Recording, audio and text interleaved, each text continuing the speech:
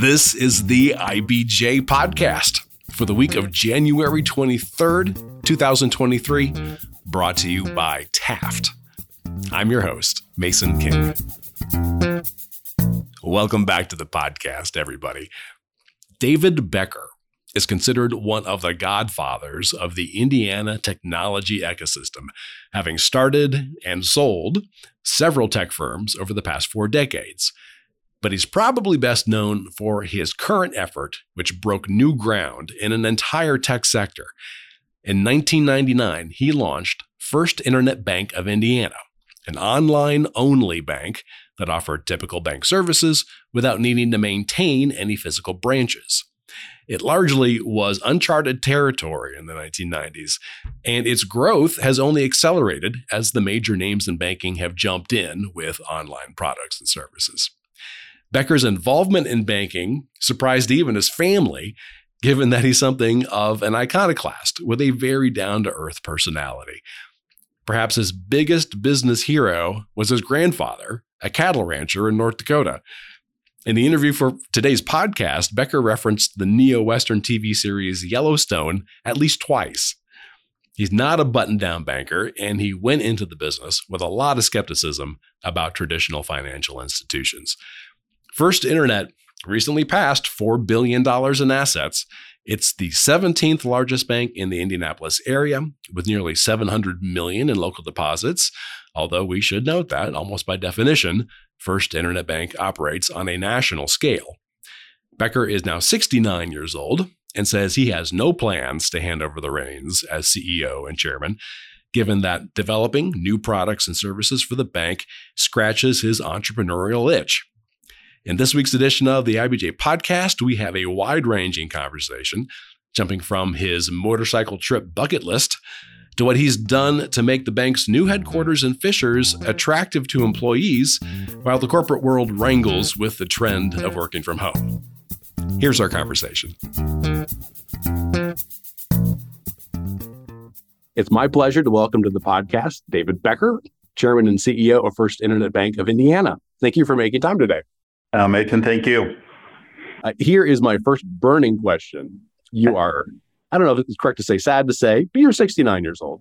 Do you still ride a motorcycle?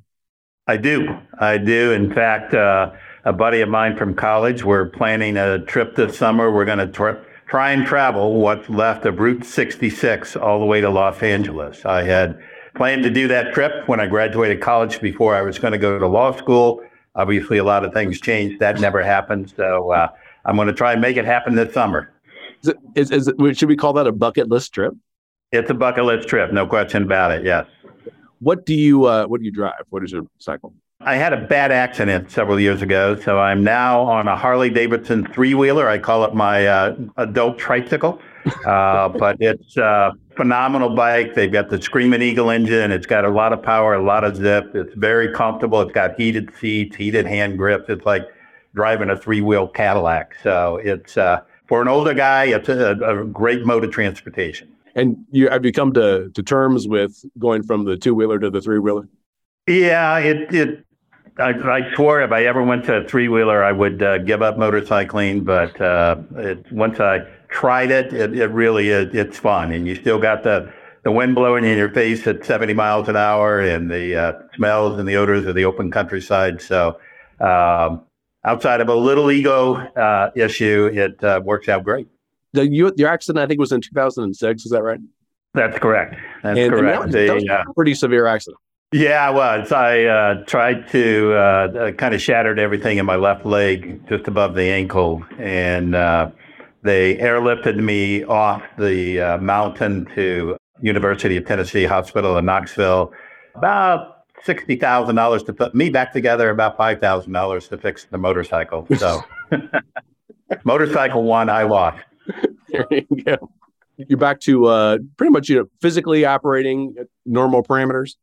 Yeah, it was a little over a year in recovery. I was in bedridden for a month, wheelchair for 90 days, crutches for another 6 months. So it took a long time to recover, but today I no ill effects. Every now and then I'll set off a I've got still a couple pieces of metal and about 30 screws in my left leg. I'll set off the alarm at the airport, but outside of that, that's the only nuisance factor today.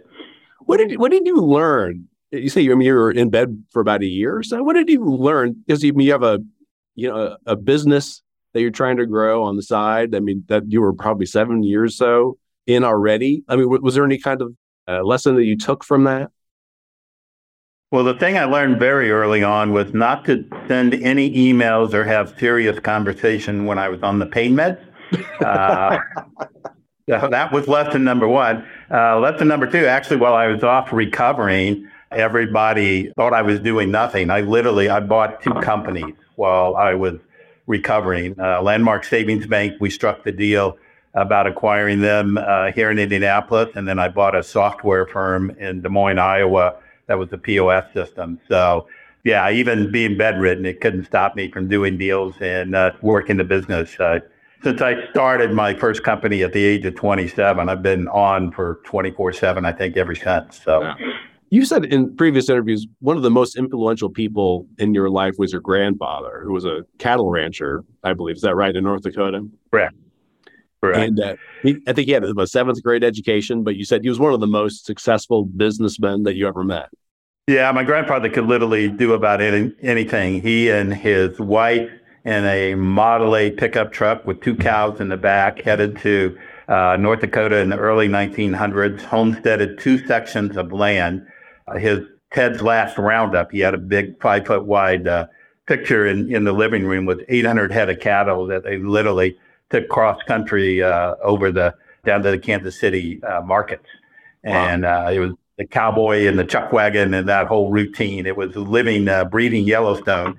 So he left there, maintained the mineral rights to that land, which paid off with time. My father, my aunts and uncles made several $1,000s from the oil rights on that land, defended it in court himself. He drew up the documents, had the new owner sue him. He went to court, defended himself, won the suit, came back to Wisconsin where they had first started, opened a chicken hatchery, laying eggs, and actually developed his own feed for the chickens. And the quality of the eggs are so good that the top restaurants in Chicago used to send trucks up 3 days a week to pick up eggs from his farm in Sheboygan, Wisconsin. So it was kind of one of those things he could figure out. He's very mechanically inclined, very business inclined. He was buying old homes in the Sheboygan, Milwaukee area that would go to tax sale, pick them up, go through the attics, find all kinds of goodies and stuff left behind. And he had phenomenal work ethic. And I think truly there was nothing that he couldn't do if he put his mind to it. I think you've said that his most impactful advice for you was don't fear failure. However bad it gets, they can't eat you. Did that turn out to be true? Oh, many, many times. Let me tell you, I've thought they've taken a number of chunks out of me, but ultimately, over the last 40 years, as he said, I can survive and bounce back. No matter what happens to you, they can't eat you, and you can always turn the table. So, yeah, I mean, like any company and any entrepreneur in particular, there's good times and there's bad times. And it's been tough at points over the years, but that statement he made me, I can still hear him telling me that when I was thinking about starting my first company. And his other piece of advice back at that point, he said, you're young enough. If the first one doesn't work, you can file bankruptcy and do it all over again. So don't worry about it. So, yeah. Technically, RDS survived and we did great. But yeah, there's been times that I felt like they're taking chunks out of me. How much of your grandfather do you think is in you? I think a ton. In part of it, just the work ethic. Made the statement a few times. It cost me a couple marriages early on. My ex-wife felt I was married to the company and didn't take time for them and the children and whatever. And Christy and I have been together almost 26 years now, and I guess dated 3 or 4 years before that. So I ultimately learned that kind of work-life balance, but it was a little tough in the beginning, 80, 100 hours a week, and just did whatever it took to get the job done. It was tough, yeah. As I said before we started the interview, I'm probably the last guy at the IBJ who should be interviewing somebody about banking. This is not a beat that I have covered, but as you have said, it could be okay because I understand that when you were launching First Internet Bank, you were approaching it really from the mindset of a technologist and an entrepreneur, not a financial guy. And in fact, it probably is fair to say that you found banks to be annoying. Is that correct? At best, yes. Do you think that that was a good thing at the time to have that mindset heading into creating an internet bank? I think in the creating the internet bank, it was great from a regulatory perspective. If we remember, we launched in 1999, actually in February of 99, and everybody was scared to death of Y2K. Yeah. The world was going to fall apart. Computers were going to quit working. Cars would stop in the middle of the highway, yada, yada. So from the regulatory perspective, they were very gun shy about why in the world is somebody from technology that has no banking experience wanting to start a bank right when we might be in a tech crisis. So scared the FDIC to death. I think they figured I was going to get some magic amount of deposits, hit a button, head to the island, and leave them holding the bag. But for the success of the bank, because we launched in 1999, we were the second and the very first pure play internet that started from the ground up. NetBank got ahead of us by a few months, but he bought it thrift and converted it while I was going through the charter process. And we came out guns blazing. I mean, we just rocked from the day we opened the virtual doors. The business really took off. And I think the fact that I wasn't of the banking mindset enabled us to do some things very effectively, very quickly. 50 to 60 other banks probably followed us in the 4 to 5 years post. Today, there's like 3 or 4 of us that still survive. So I think the fact that I didn't come in with that banking blinders and mindset actually helped the success of the bank, because one of the mantras that we've had here from day one is do what's right for the customer. The customer is always first. Traditionally, most banks will do what's right for the bank, and the customer is secondary. Service fees, charges, and stuff that we've never had. They are finally waking up and, dropping some of the service charges today, 20 years later, things that we never had to begin with and never lived off service charges. We didn't live off the back of our customers like they have for decades. Wait a second. So you're saying that today there are just 3 or 4 internet-only banks? Yes. In the United States or internationally?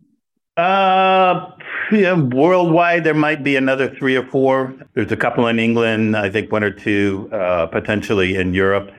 Virtually every bank in the world has some kind of internet presence today. Right. Back in 1999, the big banks, there was a group called Gomez, a consulting group out of Boston that rated online services for the retail and financial industry. We were rated ahead of Wells, Citi, JP Morgan, all the big banks because of the feature functionality we had in our software. As we were launching the bank, I used the story of I wanted to go to a Colts game, and it was Sunday afternoon, and I had no cash. I could pull out my flip phone, transfer funds or they could advance on my Visa card, put it into my checking account, and pull the money out of the ATM walking into the arena. Nobody else, regardless of size and tech, no other bank could do that in the United States in 1999. So we were ahead of the game, very self-service oriented. We focused on trying to keep the website very simple, very easy to use. Within 3 clicks, you should be able to get to exactly what you're looking for, 3 clicks or less. So again, the focus of putting the customer first and doing what's right. So that enabled us to weather a lot of storms. We survived the dot-com bubble and bust. We survived the 07-08 recession. We're surviving unprecedented Fed increases today. So we stayed very nimble and very flexible and with minimal overhead. We just have the one facility really here in Fishers, a couple of small loan production offices, and one in Phoenix and one in Chicago. But we've never had the brick and mortar and all the overhead to deal with. So made us very resilient to pretty much whatever the economy or the regulators have thrown at us over the last 20 years. So when I go online and I type in online banking, right, I get all kinds of results. And yeah, as you say, I mean, every bank I've ever heard of has online options now. But the difference is that you are online only. Correct. So the advantage that you are applying there is what? The advantage is the fact that we've been online only from the very beginning. And it came into focus for a lot of people all over the United States during COVID. All of a sudden, branch infrastructure was shut down. My peers were scrambling. How do they protect their employees? How do they service their customers? They don't have branch. They don't have face-to-face activity. And their websites were okay. Some it was kind of informational. They would tell you when the branches opened, when they closed, where the ATMs were, and you could see your balances. You wanted to move money, you might be able to move from a checking to savings, but that was about it. So they weren't really full function. And as I say, in our world, you've had real-time access to your credit cards, your debit cards, your ATM account balances. You can move money anywhere in the world 24/7.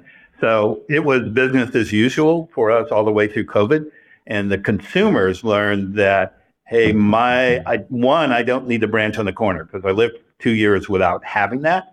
And they started looking at what the online service was. And they had problems that we don't have. And without that infrastructure of branch and people, if I take away the SBA and mortgage business, we're literally running a $4.3 billion bank with about 150 employees. So it is phenomenally low overhead. The trade-off is I'm giving the average consumer 3.3% on a money market account. I have no fees, no charges, transaction charges. In fact, if they use somebody else's ATM, I'll rebate the fee they pay to use that ATM. So we have phenomenally low cost and high interest on the savings program, and low interest. Our credit card is 12%. So we pass all of that savings back to the consumer. And it literally is your bank to do what you want with. You want to buy a CD at 1 a.m. in the morning, you click 2 buttons, you transfer it from your checking account, and you've opened a CD. So the ultimate convenience to the consumer. Yeah.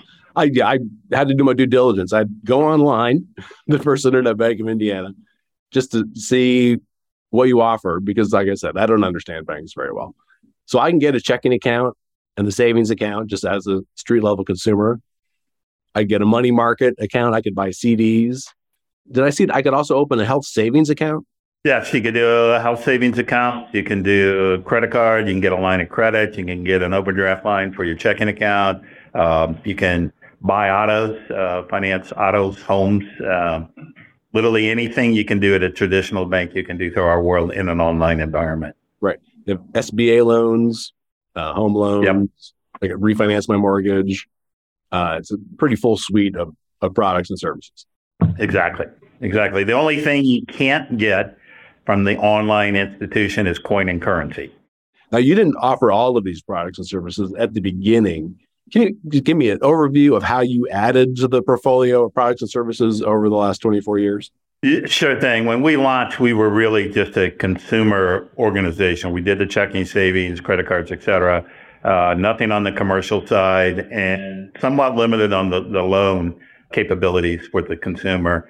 In 2007, well, as a de novo institution, the regulators keep traditional de novo banks to an 8% Tier 1 capital ratio. All that means is that kind of limits your growth and your activities until they're convinced that you're in good operational stead and they're not worried about you hitting the insurance fund. They held us to a 14% Tier 1 capital ratio because they really didn't understand the model, and they kept that on us for 8 years. So they didn't kind of take the handcuffs off of us until 2008. And at that point in time, that's when 2007, 2008, that's when the mortgage market was imploding. That's when we bought Landmark Savings Bank, the deal I struck while I was recovering from the motorcycle accident. Got into consumer mortgage. Within a year, we were making loans in all 50 states across the U.S. And then as other verticals got into trouble, commercial real estate, C&I lending, single tenant leasing, we developed programs, hired good talent here from the Indianapolis marketplace, and evolved. And we tried it. Pretty much anything that we do, we tried to do it with the idea it's going to be a national footprint. One of the latest verticals we've opened up about 3.5 years ago, we bought a SBA book of business from a bank in Colorado. who happened to have an SBA office in Chicago. We brought in about $60 million in assets. We finished last September as in the top 25 banks originating SBA loans in the country. First quarter, we just got the results a couple of days ago. We've moved into the top 15. We'll probably originate over $200 million in SBA loans this year for small businesses all across the United States. So, yeah, the play here is another mantra, and it's actually on the wall in our boardroom, is the only constant around here is change. And that's the way we've lived for 20 plus years. And I guess it's kind of the entrepreneurial spirit within myself. If it's not broken, let's break it and try something different, and let's look for a new opportunity. And right now, as a lot of folks are worried about the recession and things that might be coming, on our side, it's kind of all guns blazing again. We're out looking for opportunities. To me, when it's time of greatest crisis, is also the time of greatest opportunity. Okay, let's take a quick break to hear from our sponsor. This is the IPJ Podcast. Taft, today's modern law firm. With more than 800 attorneys in 8 primary Midwest markets and the District of Columbia, we provide solutions to the business issues facing middle market and emerging companies alike. We do this through a highly collaborative and inclusive team approach. Taft, the modern law firm. To learn more, visit taftlaw.com. All right, we're back with this week's edition of the IPJ Podcast and our interview with internet banking pioneer, David Becker. So you mentioned you started in your entrepreneurial life in your late 20s. Is starting new lines of business for the bank, does that help kind of satisfy your bug for entrepreneurial action? Yeah, without question. In the olden days, if a developer sold one company, I'd start 2 more. Here, we'll go out and start a new division and a new program. So that gives me the fun of creating something, building it up, and taking it to a national marketplace. So, yeah, that kind of fuels the entrepreneurial juices for me, and I think also keeps the company moving and jumping, because we've had people that started in commercial real estate. Now they're in SBA, or they're doing all these different things and getting exposed to a lot of different opportunities. Instead of traditional banking, where you might be in the same career path for 30 years, here you can do a lot of different things and have a lot of fun doing it. You mentioned assets a few minutes ago. I gather assets is one way to measure the size of a bank. First Internet Bank, I think most recently I saw, was at 4.3 billion in assets. Correct. And here's the dumbest question I'm going to ask today. What do we mean by assets? What are assets for a bank? You have assets and liabilities. The asset side of the balance sheet is the physical deposits of the customers, the cash, and what we've done with that cash in the form of still some in cash. It's in securities. It's in loans to both consumers and commercial accounts, and then the physical assets that the bank owns. The liability side of the bank would be any payables, the actual deposits that the customers have made, and then the equity of the bank. So those two balance out over time. And we hit 1 billion in 2017. So it took us 18 years to get to 1 billion, and we're setting at roughly 4.5 billion today. We purposely slowed down growth going into COVID to boost earnings and do a little work on some software in place. So it worked phenomenally well for us. While the rest of the world was worried about survival, we were able to kind of leapfrog again and create some of the banking as a service tools and some of the new things that we're doing while the rest of the world was in survival mode. What generates the most revenue for the bank? Oh, by far, and again, the loan portfolio is the greatest revenue. Kind of tough for the consumers today and businesses for that matter, but as the Fed has bumped interest rates, SBA, a lot of loans are classified as variable rate, and as the rates go up, the fee income goes up, or the interest on the loan. So that's by far the biggest earnings generator for the bank. Yeah, I was going to ask about the Fed. Obviously, it's persistently increasing interest rates to hopefully tame inflation. How has that, over, I guess, the last year, how's that affected the business? Well, I've kidded for 20 years with the regulators when they come in and do their annual exam and they want us to do 400 basis point interest rate shocks. And I said, my God, that's never going to happen. And lo and behold, it did happen here in the last 6 months. The Fed took off with a vengeance, and they were kind of late to the game, and they made up a lot of territory in a very short period of time. And it has put a squeeze on the bank, no ifs, ands, or buts about it. Still very profitable, operating very well, but it's kind of the ocean liner story. As the Fed bumps the interest rate, we pay that through to the consumer. For example, a year ago, a 5-year CD you were going to get for about 90 basis points. Today, if you have $1 million in a money market account, you're getting 425. So it's gone up geometrically. On the other side, even though we have some adjustable rate loans, a lot of loans are fixed. So that's changing. It's that battleship kind of turning a little bit at a time. So the rates are catching up on the other side. So it's squeezing margins a little bit for the time being. But outside of that, knock on wood, we're not, as most banks, not seeing any real deterioration in the quality of the assets and the consumer's ability or the business ability to repay. So hopefully outside of a 18-month squeeze here, if the Fed stops raising rates, we right the ship in about 6 months and we're back on top. If they start to drop rates, we'll recover in 90 to 120 days. So back to where we were. It's just a squeeze. It's faster than it's happened in the 40-year history of. So tell me if I've got the timing right here. Was it early 2022? First Internet opened the new company headquarters in downtown Fishers. Is that right? Or was that late 2021? No, we built it during the COVID crisis, which scared me to death that we have this gorgeous new headquarters and nobody's going to come in here to work. We're going to have bowling alleys and stuff in the hallways. We actually got in here just like December 15th, December 16th in 2021 because our old building had been sold and we had a big penalty we were staring at it. We went past January 1st. So we kind of came in the first month or two we were in here in 22. We had probably more construction workers in the building than we had employees, but it worked out okay. And I got to tell you, we couldn't have designed the building better had we known a pandemic was coming. Open space, very light, friendly, a lot of small kind of conference rooms and spaces for folks to get together. A lot of those in open areas. You didn't even get stuffed in a conference room with 5 people that hack and cough on you for a half hour. So it worked out great. We did some tremendous amenities in here. We've got a gym. In fact, there's a new apartment complex across the street from us on 116th Street. And the young lady that runs their rental desk said, man, I got everybody coming in every day wanting to know, how do I get a membership in the gym across the street? Because they can see it through the windows. Sorry, that's an employee benefit for the First IB team. They don't take outside memberships. So, how many employees of your employees work in the building? We have 330 employees in total, and about 300 of them are here in Central Indiana.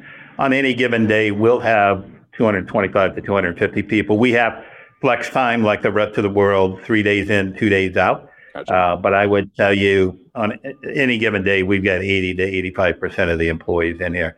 I think a lot of folks are a little burned out of COVID and home with the spouse and the kids and the dog and stuff all day long. And they enjoy getting back out and catching up with their friends and their peers at work. Does the bank own the building? Yeah. The bank owns the building, and we did a partnership with the city on the garage behind it. And I forgot one other amenity that we have is now called the backyard. We literally took half of the top floor of the parking garage and turned it into a park. There's trees, there's plants, there's grills, there's fire pits, there's cornhole tournaments. So in our old building, we had 12 acres of land. We did a lot of activities outdoors and over the summer months. So here we were kind of landlocked. So we built literally a park on top of the garage, which has been a tremendous benefit. Would you prefer to have everybody in all the time? I think there's definitely synergies and great collaboration that happens when the folks are all in here together. But I do understand, and again, I'm the guy that worked 100 hours a week in the early stages of the businesses. I do understand there's a work-life balance and people do have things to do outside of work. And I think all in all, having that flexibility, as I say, 80% plus of the people are probably in here at some point on almost all 5 days out of the week. But having that flexibility, I think, takes pressure off them. You got to run an errand in the afternoon, just go do it, get it done. And it's worked out really, really well. But I do love it.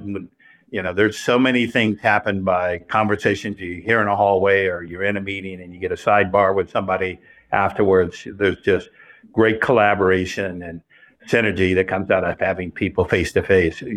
Irregardless of what they say, to me, I don't think you can do it on a Zoom. You just not the same. So, do you recruit nationally, or do you primarily focus on Indiana-based candidates? A little bit of both. In today's marketplace, over the last probably 10 to 15 years, the financial sector has not been in the top 10 of careers that folks coming out of college. In fact, it's probably at the very bottom of the list of what any college graduate wants to do. So, and we recruit at colleges and universities across the state of Indiana. Obviously, college fairs got knocked off during COVID, but they're coming back. Our secret kind of sauce to success of getting good local talent is our internship program. I carried that over from tech world. We've had 10, 12, up to 20 interns at times over the summer months, and it's a great opportunity for them to see the non-traditional bank, and this really isn't the stodgy kind of Wall Street stuff that everybody complains about, and we can really have a lot of fun here, enjoy it. So we do a lot of recruiting through internships, and even if an individual doesn't necessarily, it's not right for them, they go back and tell their friends and peers. And one of the things we give the interns is an iPad when they come in. It's got all the schedule, it's got all the stuff they're going to do over the summer and everything built in. They take it back to school with them. So they come back and they got a new iPad. Where'd that come from? Well, I got it in my internship. So that moves us up the list for their peers in the next summer. We have obviously recruited from local banks. Our model is a little different, and we've had some traditional bankers that they can't understand how we do it, why we're doing it the way we do, and it's just different than what they've dealt with for 25, 30 years, so they move on. But we've been very successful recently. We're particularly with the SBA business. That's on a national footprint, and those folks truly can work from anywhere, and the business development officers, kind of the loan officers, they're scattered all over the United States. We have one locally here, and we've got a dozen scattered across the U.S. So, and we learned during COVID, we did send everybody home. We probably spent $500,000 on laptops and connectivity devices.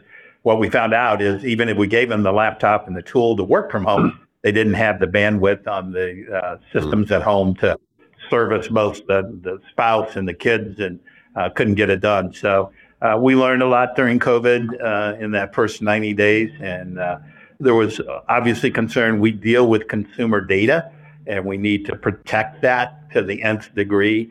And we now have little devices that set between their computer and the outside world and telecommunications that encrypts everything. And we can wipe a computer if for some reason somebody breaks into the home and steals it.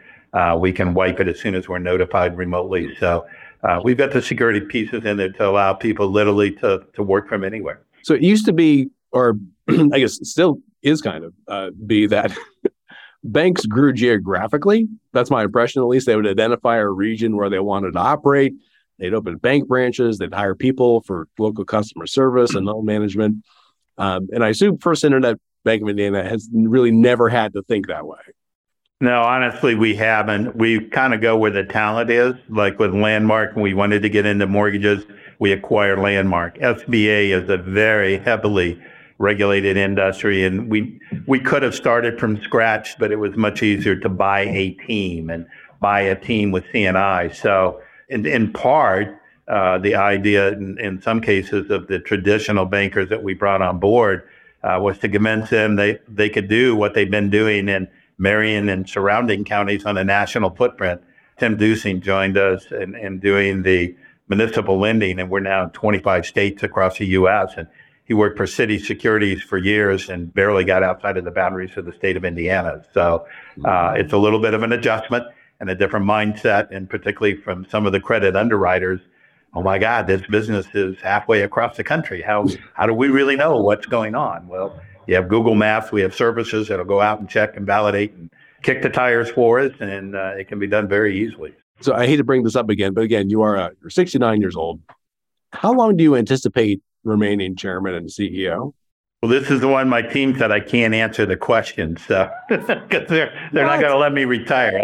I can't go away. I'm probably one of those guys who's going to die with his boots on. If you go back to the Yellowstone episode, the guy that was on the last roundup and passed out by the campfire under the tree on the last roundup of the cattle, I'll probably be. They'll come in on my desk and I'll be reclining in a rocker and gone. But no, I got to tell you, and when I talk to particularly students and folks or people looking to do their own business, that when it becomes a job, it's time to go do something else. And I can truthfully tell you in 40 years, and I've been able to do that in part because I've done a lot of things, started a lot of companies, and it stays very fresh, but I've never had a day that I didn't want to go into work. And it's still that way today.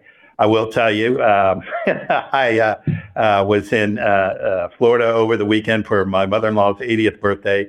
I got up at 3:30 to catch a flight back to Indianapolis on Monday, worked all day, prepared for the board meeting, walked out of here at 7:30 on Monday night, and I was tired. No ifs, ands, or buts about it. When I was 30 years old, hell, I went to a bar, had a drink, and been back at it the next day. So I do have to pace myself a little bit at times, and probably go home and crash at 9 o'clock instead of midnight. But outside of that, I'm having a blast. So no real plans in sight at the current time. I'm enjoying it. We got a lot of new things we're working on and stuff happening every day. So as long as it's fun, I'm going to be here. My thanks again to David Becker.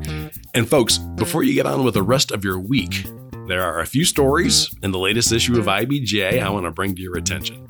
First up, Purdue University claimed 5 of the top 10 gifts last year made by individual donors to Indiana not-for-profits, totaling more than $70 million for the school. John Russell has an exhaustive accounting of Indiana's 54 largest donations and the benefactors in 2022. Also in this week's issue, Mickey Shuey lays out the plans to pour at least $10 million into shoring up the overpasses by downtown's Union Station. And Dave Lindquist explains how former Indiana Fever star Tamika Catchings is growing as an entrepreneur, community leader, and philanthropist. You can find these stories in the latest print edition of IBJ or, of course, online at IBJ.com. I will say it is easier to access all of the latest local news about business and politics and all of IBJ's data on Central Indiana's business, community, and economy if you're a subscriber. And here's a new development. We have wrapped all of IBJ's content together with all of the stories, columns, and podcasts from our sister publication, Inside Indiana Business. And now works out to about $3 per week for actionable information about every notable business development across the state. You won't find Indiana's story told with this kind of breadth and depth anywhere else. Just go to IBJ.com and click on that subscribe button. And thanks again for making time this week for the IBJ podcast. I'm Mason King. Hang in there, everybody. We'll be back again next week.